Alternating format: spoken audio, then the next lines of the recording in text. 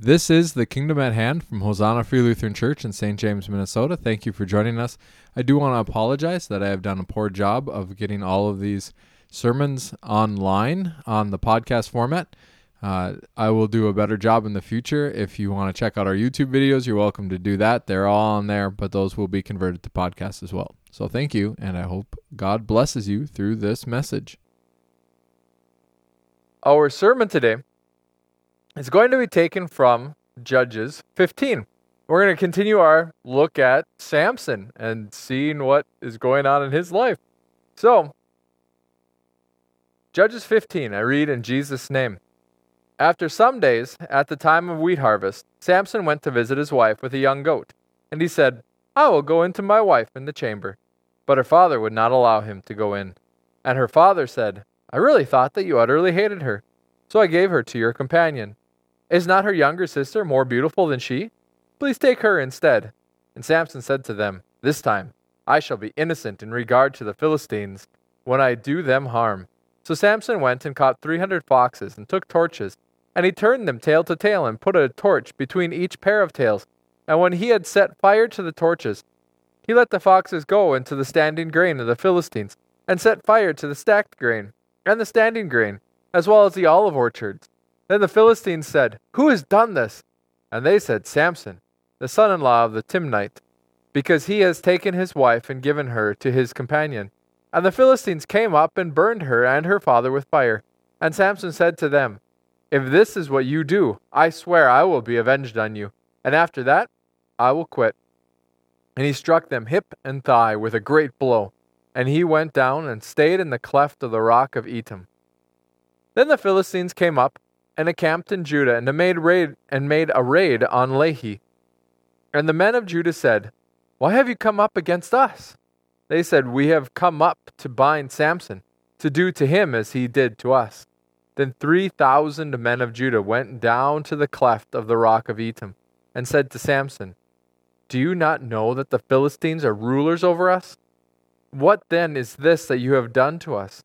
And he said to them, "And as they did to me, so have I done to them." And they said to him, "We have come down to bind you, that we may give you into the hands of the Philistines." And Samson said to them, "Swear to me that you will not attack me yourselves."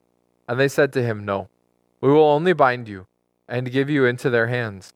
We will surely not kill you." So they bound him with 2 new ropes and brought him up from the rock. And when they came to Lehi, the Philistines came shouting to meet him. Then the Spirit of the Lord rushed upon him, and the ropes that were on his arms became as flax that has caught fire, and his bonds melted off his hands. And he found a fresh jawbone of a donkey, and put out his hand and took it. And with it he struck 1,000 men. And Samson said, "With the jawbone of a donkey, heaps upon heaps, with the jawbone of a donkey I have struck down 1,000 men." As soon as he had finished speaking, he threw away the jawbone out of his hand. And that place was called Ramath Lehi. And he was very thirsty, and he called upon the Lord and said, "You have granted this great salvation by the hand of your servant. And shall I now die of thirst and fall into the hands of the uncircumcised?" And God split open the hollow place that is at Lehi, and water came out from it. And when he drank, his spirit returned, and he revived. Therefore the name of it is called En-Hakkore. It is at Lehi to this day. And he judged Israel in the days of the Philistines 20 years. Let us pray. Father, as we come now to study your word, to walk in your ways, Lord, I pray that you would guide us, that you would bless us. Lord, teach us through Samson, we ask. In Jesus' name, amen. Now, to be very honest, as I read through this story, this is one of the, it really makes me pity Samson. Because Samson's made some bad decisions. And those bad decisions that he's made haven't turned out as well for him as you would hope. Now, Samson was a Nazirite. He was a Nazirite unto God. His calling in this world was to be separated. He was supposed to be special to the Lord. And in all that he did, it should have been directed to the Lord. But as Samson didn't walk in the Lord's ways, as Samson didn't seek the will of the Lord, but rather sought, really to a good degree, his own will and his own way about to go about things, Samson's life doesn't work out in the way that Samson had hoped. And so, as we talked about last week, Samson got angry, got into a big huff, went home. It was actually interesting talking with people about that this week because I learned more from what they got out of this story. And so that's one of the reasons why I want people to be putting things into the comment section, because you never know what God's going to bring out for you and how you can take that honey that God has provided and spread it abroad. Comment section is one way to do that. I encourage you to do that in your own private lives too.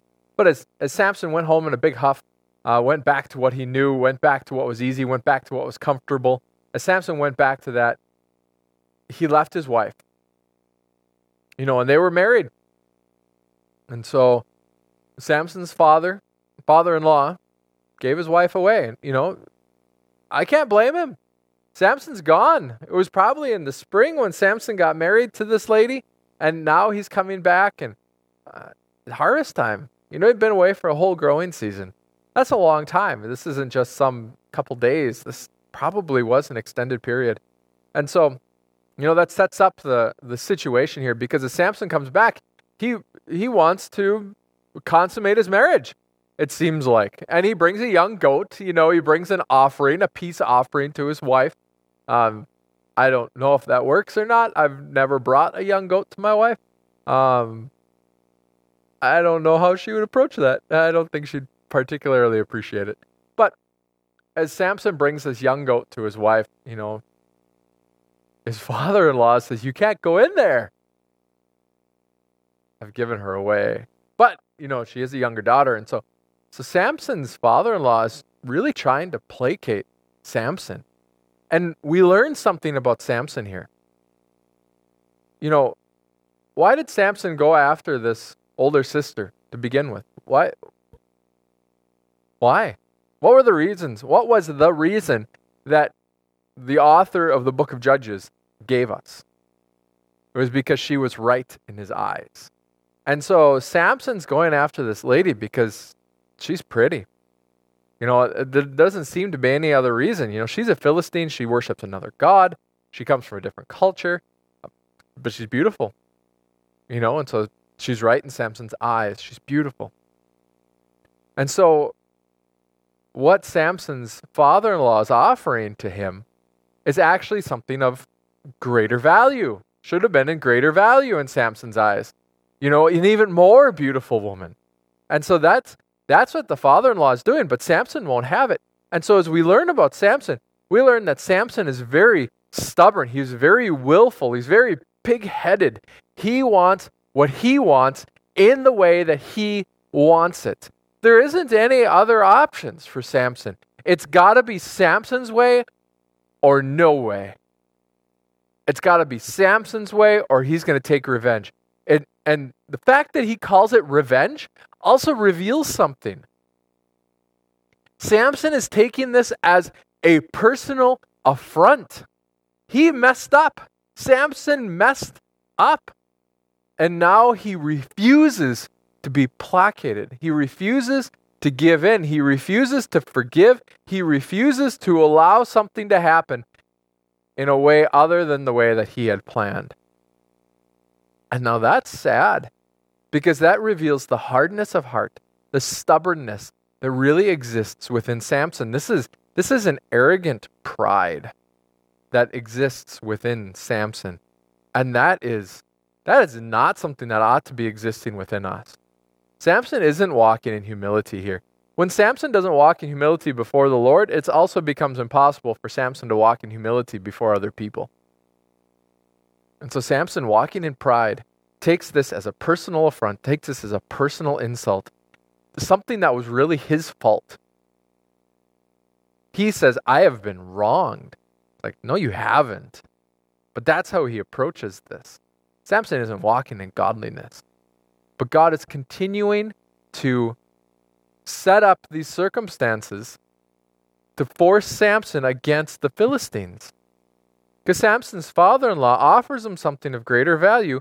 Samson's father-in-law does that which is, to some degree, proper. This woman, this wife of Samson's, has been given to a companion, and we can't take Samson's father-in-law's words as being a lie. I really thought you hated her. What does he say? The father-in-law said, verse 2, and his father-in-law said, I really thought that you utterly hated her, so I gave her to your companion. And I feel for Samson's father-in-law. He just married off his daughter, and the husband left. The husband left for a full growing season. Because weddings were usually in the springtime. So that's why we assume it was a full growing season. At the planting season. That's when weddings usually were. It was a time of celebration. But now at this point, I understand his father-in-law. Samson's hardness of heart, Samson's arrogance, Samson's pride, Samson's selfishness, the fact that he can't think about anybody but himself, that he can't take in anybody else's feelings or thoughts other than his own. So Samson says, I'm going to get revenge, and this time I'm going to be innocent. Samson can't take responsibility for himself or his own actions. Everything he does is in retaliation. And as Samson acts in that manner, he actually, I feel bad for him here, because now as he's attacking the Philistines, he is attacking the Philistines in such a way and at such a moment and in such arrogant pride and anger that he is alone. It is Samson against all of the Philistines. It is Samson against the whole country. It is Samson alone. He is alone, and he takes up this battle alone. And that's because of his own selfish pride. And we have to be careful that we don't do as Samson does. We have to be careful that we don't just, become offended by something. And so now it's time for us to take up the sword. Now it's time for us to take up the battle. Because this isn't supposed to be according to our whims or our impulses or even according to the situations that are directly around us. Samson doesn't plan this out, although it takes time. He catches 300 foxes. Actually, that word in the Hebrew can be translated either fox or jackal. Now, foxes are loners. And so if Samson caught 300 foxes, that's really impressive. 300 jackals, still pretty impressive. He ties them tail to tail. And the theory behind that is if you had an animal that had a torch on its tail, it would run to the nearest water source. And so you tie two of them together and then put a torch in their tail. They're going to be fighting each other. They're going to be zigging. They're going to be zagging, because now you've got two minds that are terrified. And not only are they terrified of the torch, but then they're terrified of the other animal, the other fox or jackal that's opposite of them. And so, but nevertheless, to find 300 of these animals, tie them together, and then put a torch there. This takes time. This isn't something that Samson did in an hour. This would have, I don't know, if this was me, the best trappers that I know, this would still take days, maybe even weeks. This is time that Samson is dedicating himself to this revenge, and he does it alone. And he does it alone in hot anger, which tells you something else, because Samson's anger is just this continual thing. And now, as Samson does this, and he burns up the wheat fields and he burns up the olive groves, which would have had a huge impact, because people during this day and age, it's not like they had big granaries that they could store their grain in. It's not like they had years of supply. What's happening? They're going to starve. They're going to be hungry. They're going to struggle. In olive groves, those take decades. Decades. That didn't burn the roots probably, and so they would have had sprouts coming up. But it would still take decades to come to a real good, full harvest again. So Samson's attack on the Philistines was devastating. And so the Philistines retaliate again. They were retaliating against Samson because Samson was wronged by one man, and so he attacks the whole country. And so now the whole country attacks the one man, burns the Timnite and his family, kills them, which is what, Samson's wife was trying to avoid, but because of her ill decision, she brings it upon herself too, which is crazy to kind of really think through those circumstances. But what happens when we retaliate? What happens when we attack in hot anger? What happens when we do that? There ends up being results that we can't predict. And things just continue to grow and things continue to escalate. Because my anger is going to produce anger in the other person. My retaliation is going to entice them to retaliate. And so now we've burned up the wheat fields and the olive groves. Now people are starting to die. Because it doesn't just stop at some point and someone, learns their lesson. No, that's not the way it works. Because when pride attacks pride, it just continues to grow and build and build and build until you're at some nuclear armistice. Some mutually assured destruction. That's what happens when pride builds upon pride, when pride attacks pride. People aren't humbled because of that until they're utterly defeated. And then they're not really humbled, they're just humiliated. And so when Samson attacks the Philistines attack the Timnites, and now Samson's mad because all of these people have now attacked his father-in-law, because for some reason now he's feeling loyalty towards his father-in-law. This is just crazy stuff.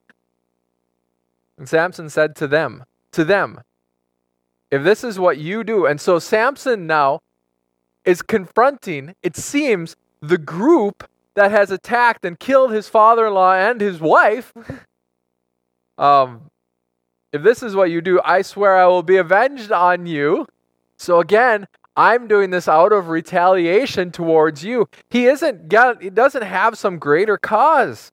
Samson's cause is personal. Samson's cause is selfish. Samson's not doing this for the sake of the Judeans. He's not doing this for the sake of the Israelites. He's not doing this with their blessing. He's just doing this because his own pride has been affronted. His own pride has been hurt and damaged, been bruised. And so now he's attacking. Now he's bringing revenge. Now he's avenging himself. And you wonder why Samson's doing this alone. It's because nobody else is going to back this. It's like, Samson, man, I'm not going to fight with you because this is all about your arrogance. And so it makes sense then that he is all alone doing all of this work all by himself because it's just vengeance upon vengeance upon vengeance. Nobody else is going to get behind that. People aren't excited about that. They don't see the greater vision. They don't see the greater calling. They don't see the greater work. And so Samson does all of this alone because he's doing it for himself. He's not doing this for the glory of God. He's not doing this to bless the Israelites. He's not even doing this really to punish the Philistines for 40 years of rule. He's punishing the Philistines because they're personal affront to him. And so now with what's going on in America today, I want you to think about this. I've heard people say, it's time for us to really start fighting back. And I hear that from various avenues. But if we're going to start fighting back, whatever that means, we're going to start fighting back, we need to have a cause in view so that we're not just doing this alone. Because when the battle comes to us, what happens to Samson? When the battle comes to us, what will happen to us? If we're just doing this alone without vision other than our own personal will and whim. Then the Philistines came up and encamped in Judah and made a raid on Lehi. And the men of Judah said, why have you come up against us? They said, we have come up to bind Samson, to do to him as he did to us. And so this escalation starts. And now we see Samson abandoned by his own people. Because now Samson, he's kicked up this hornet's nest. He's taken the stick and he's whacked the thing straight up, full on. And he's made the people of Philistine angry because he struck them hip and thigh, which theoretically is a wrestling metaphor. So Samson attacks the people that attacked his father-in-law and his wife's family. Samson attacks those people and he strikes them hip and thigh, which means he utterly defeats them. That's the theory. We don't use this phrase. It's not a common phrase even during this, we can't find any extra biblical literature, and that's the only place in Scripture that it's used. So the idea is probably a wrestling metaphor. Probably a wrestling metaphor, meaning that he broke this group of people. Like as they attacked him, he broke them. He struck them hip and thigh. And so now they're mad. Now the whole country's mad because this one guy has been doing all of this stuff. He's been wreaking havoc in our country. Now it's time for us to go against him. So we're going to escalate. We're going to make a military attack. We're going to bring a military group against Samson.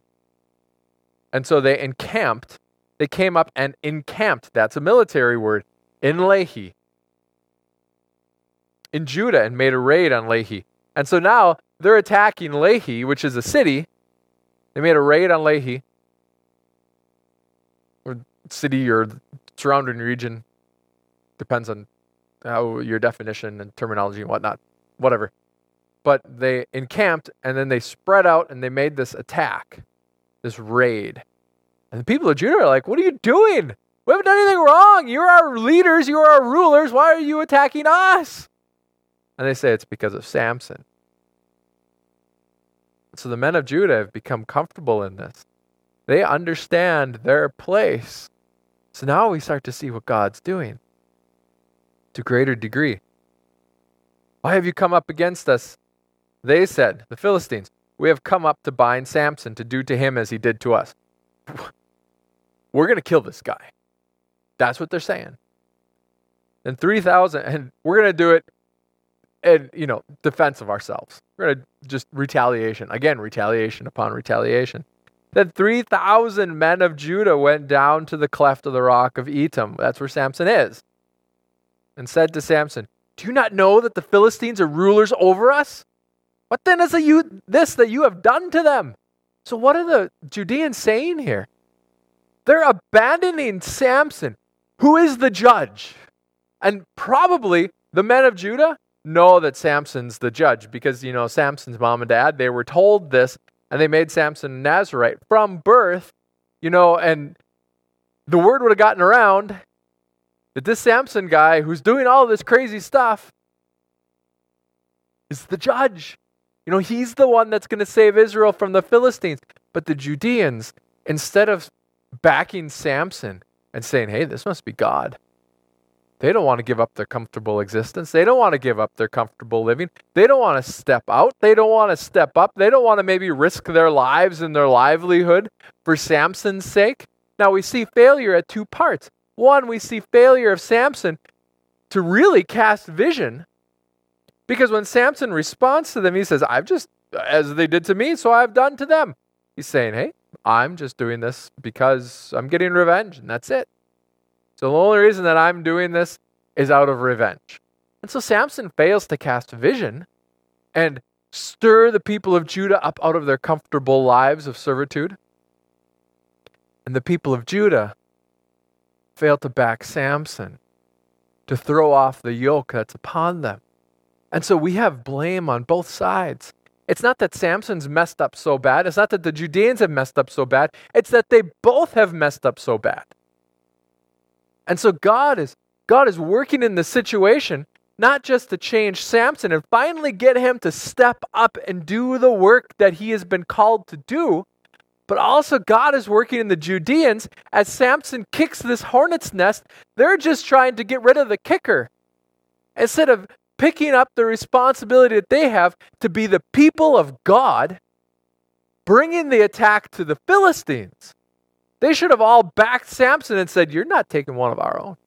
But they didn't do that. Life was too good. It was too easy. It was too comfortable to just be servants instead of to actually be leaders of themselves. Because then you have to be responsible for yourself. Then you can really fail. But then you can also really succeed. And they didn't do that. And that's a shame. So what happens? God finds another opportunity to again kick that hornet's nest, but this time in Judea. And so, now what's going on? Now we really see, an opportunity for the Philistines to continue to bring up this retaliation. But as we see this retaliation back and forth, we actually should see it as God working to both drive Samson and to drive the Israelites to finally take up their responsibility to be people of God and to bring the battle to the enemy. To throw off this bondage. Because the Philistines represent sin. They represent the sinful, comfortable life of servitude. And so the Israelites were supposed to be throwing off this easy, comfortable life of servitude. This life serving sin. This life serving foreign masters. This life not serving the Lord, but serving the things of this world. They were supposed to throw that off. To attack, to follow Samson. But none of them were doing it. And so God has to bring these opportunities. God has to stir up this nest. And I look at America right now and I think that's what God's doing. We haven't stepped up as Christians. How many of us are taking the fight to the enemy? How many of us are actively evangelizing and discipling? How many of us are seeking to lay down our lives for the sake of the non-Christians out there, for the sake of the gospel coming into this world? Are we living like the Judeans? Are we abandoning our Christian leaders? Are we abandoning our leaders? Are we praying? Are we praying hard? Are we praying that God would grant wisdom to the Republicans and the Democrats? That God would grant wisdom and work even in the party that we're not attributed to. That God would grant wisdom to them, that they would rule and that they would legislate rightly. Do we pray for Black Lives Matter, that they would do this stuff that they're doing actually and bring about godliness instead of bringing about Marxism? Because Marxism is not godliness. Marxism is the same stuff that Samson's into. I don't want to get into that. Are we praying for these people? Are we praying that God would work? Are we seeking opportunities to assist? Are we seeking opportunities to disciple? Are we seeking opportunities to evangelize? Are we living out these truths ourselves? Are we living in humble obedience to God, or are we playing the same game that the world is playing? Living for the things of this world. Living for that short-term gain instead of for the long-term, instead of for the kingdom. What are we living for? What are we doing? What's our purpose? Do we only attack when we're finally attacked? Or do we bring the offensive? Best defense is a good offense. We're bringing it to the non-Christians. We're bringing the gospel to the non-Christians. And we're encouraging the Christians to step up and walk deeper. To take the truths of God and to apply them into all aspects of their lives. Because that's what discipleship is. Teaching them to obey all that I've commanded you. Make it part of you. Live it out. This is what the world needs.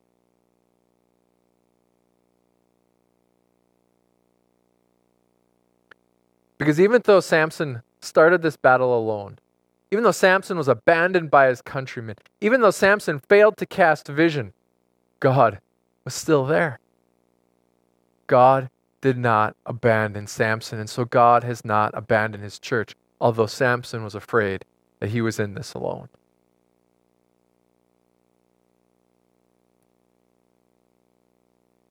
As soon as he had finished speaking, he threw away the jawbone out of his hand, and that place was called Ramath-lehi.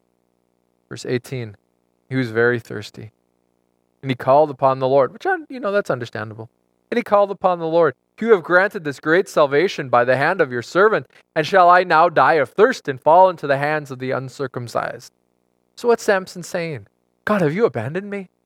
I've been working for you. I have been fighting for you. Have you abandoned me? Am I alone in this? What's going on? I have need. Now this is important.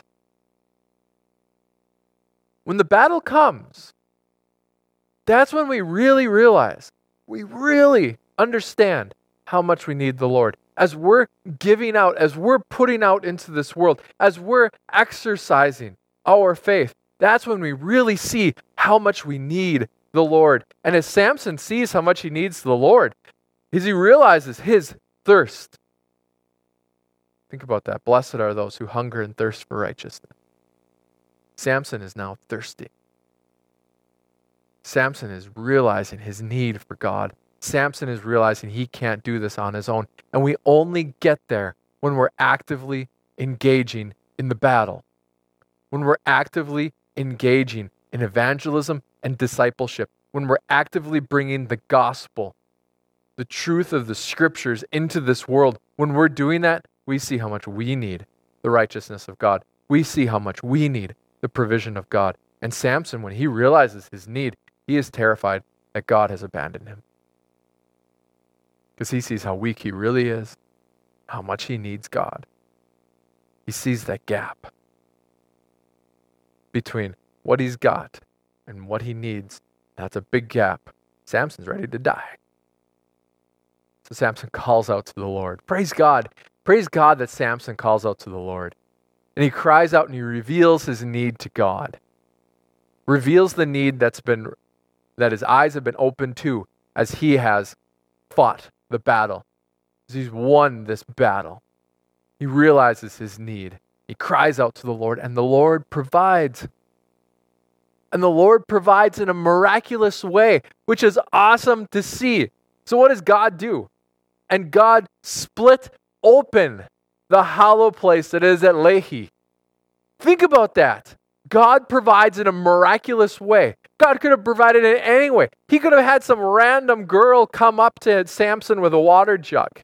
God could have done that. And this is the power of God. God has the ability to provide in each and every way, no matter what we think. We might pray for one thing and God will provide in another.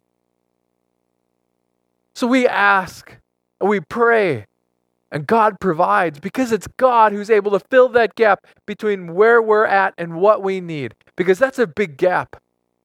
It's a big gap and it's bigger than we know. If it wasn't for the active hand of God providing, we would have died long ago. We've got a big gap there. And it's God who's able to fill that gap between what we have and what we need. And me having a Bible in that hand is not unintentional. That's what we need. And God fills that gap. By the grace of God and by the power of God. And as God fills that gap in whatever way God wants to fill that gap. He can fill that gap in any way that He desires. We might see the means, we might not see the means. It might be immediate, it might be through some means, it might just be miraculously handed down to us. I don't know how God's going to do it. But until we're engaged in that battle, we're not going to see our need. We're not going to see that. We're not going to see our need. We're not going to see where we're really at. We're not going to see that gap. So we're not going to call. You want your prayer life to be strengthened? I'll tell you how to do it. Start evangelizing. Start discipling.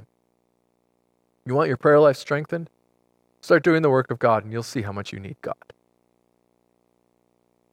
Bring the gospel into this world and you'll see how much you need God. Try to live a righteous and a holy life and you'll see how much you need God. And as God does this, He does it in such a way that it'll be a witness forever. God split open the hollow place that is at Lehi, and water came out from it. And Samson drank. He drank. His spirit returned, and he revived. Therefore, the name of it was called En-Hakkore. It is at Lehi to this day. To this day, that spring continued to testify to the power of God to fill the gap, to fill in that hollow place, to well up there. God can fill it. And He'll do it in such a way that it can continue to bear witness down the ages. But until we realize our need, until we realize that hollow place, that gap between what we have and what we need, until we realize that, we'll never call upon the Lord. Because we'll always think we're good enough. I'm good enough. I can make it. I can make it. I can make it. But once we're in that battle, we realize we can't make it. I can't fill that hollow place. I can't fill this gap. So then I cry out to God and say, God, help me. Because God has not abandoned us. Even if this whole world abandons us, God has not abandoned us. And God will provide, and He'll provide in such a way that it'll continue to be a witness into this world. So what's our calling now? Our calling is to trust that what God has is really what this world needs. It isn't about politics. God, we don't need more politicians. It isn't about, bureaucracies. It's not about government. It's not even really about congregations and churches. We don't need more churches. We need Christians to take the gospel seriously. We don't need more pastors prophets, apostles, evangelists. We don't need more of them. We need God's people to take the gospel seriously. And as they take the gospel seriously, as they take the truth of Scripture seriously, as they consume that and make it their own, live it out, bring that gospel into this world, God will raise up pastors, God will raise up evangelists, God will raise up prophets, apostles, no problem. What's it going to take? It's going to take Christians taking it seriously and bringing the gospel into this world through evangelism and discipleship. And then we'll see our need for God. And then our prayer life will be deepened. Then our devotional life will be enriched. Enriched? I don't even know if that's a word. It'll become more rich. All of these things of God will become more valuable as we start to use them. So I want to close with a story to all of you who are concerned with the political climate right now. Back when the Great Awakening came to America, you know what happened on the East Coast? Places where revival hit. All the bars shut down. Now, there had been a movement at that time, a prohibitionary movement at that time, and it didn't get any traction. They couldn't fix it using politics. They couldn't get what they wanted using politics. And I don't care which side of the bench you're on. I don't care if you're a conservative or a liberal. They couldn't get what they wanted using politics. But when God swept through, barkeepers went out of business. They shut down their own bars voluntarily. Drunkards quit drinking. They were filled with the Holy Spirit. They didn't need alcohol. They didn't need to get drunk anymore. They didn't need to hide from the things of this world. You want to see this world changed? Pray for revival. Evangelize. Disciple.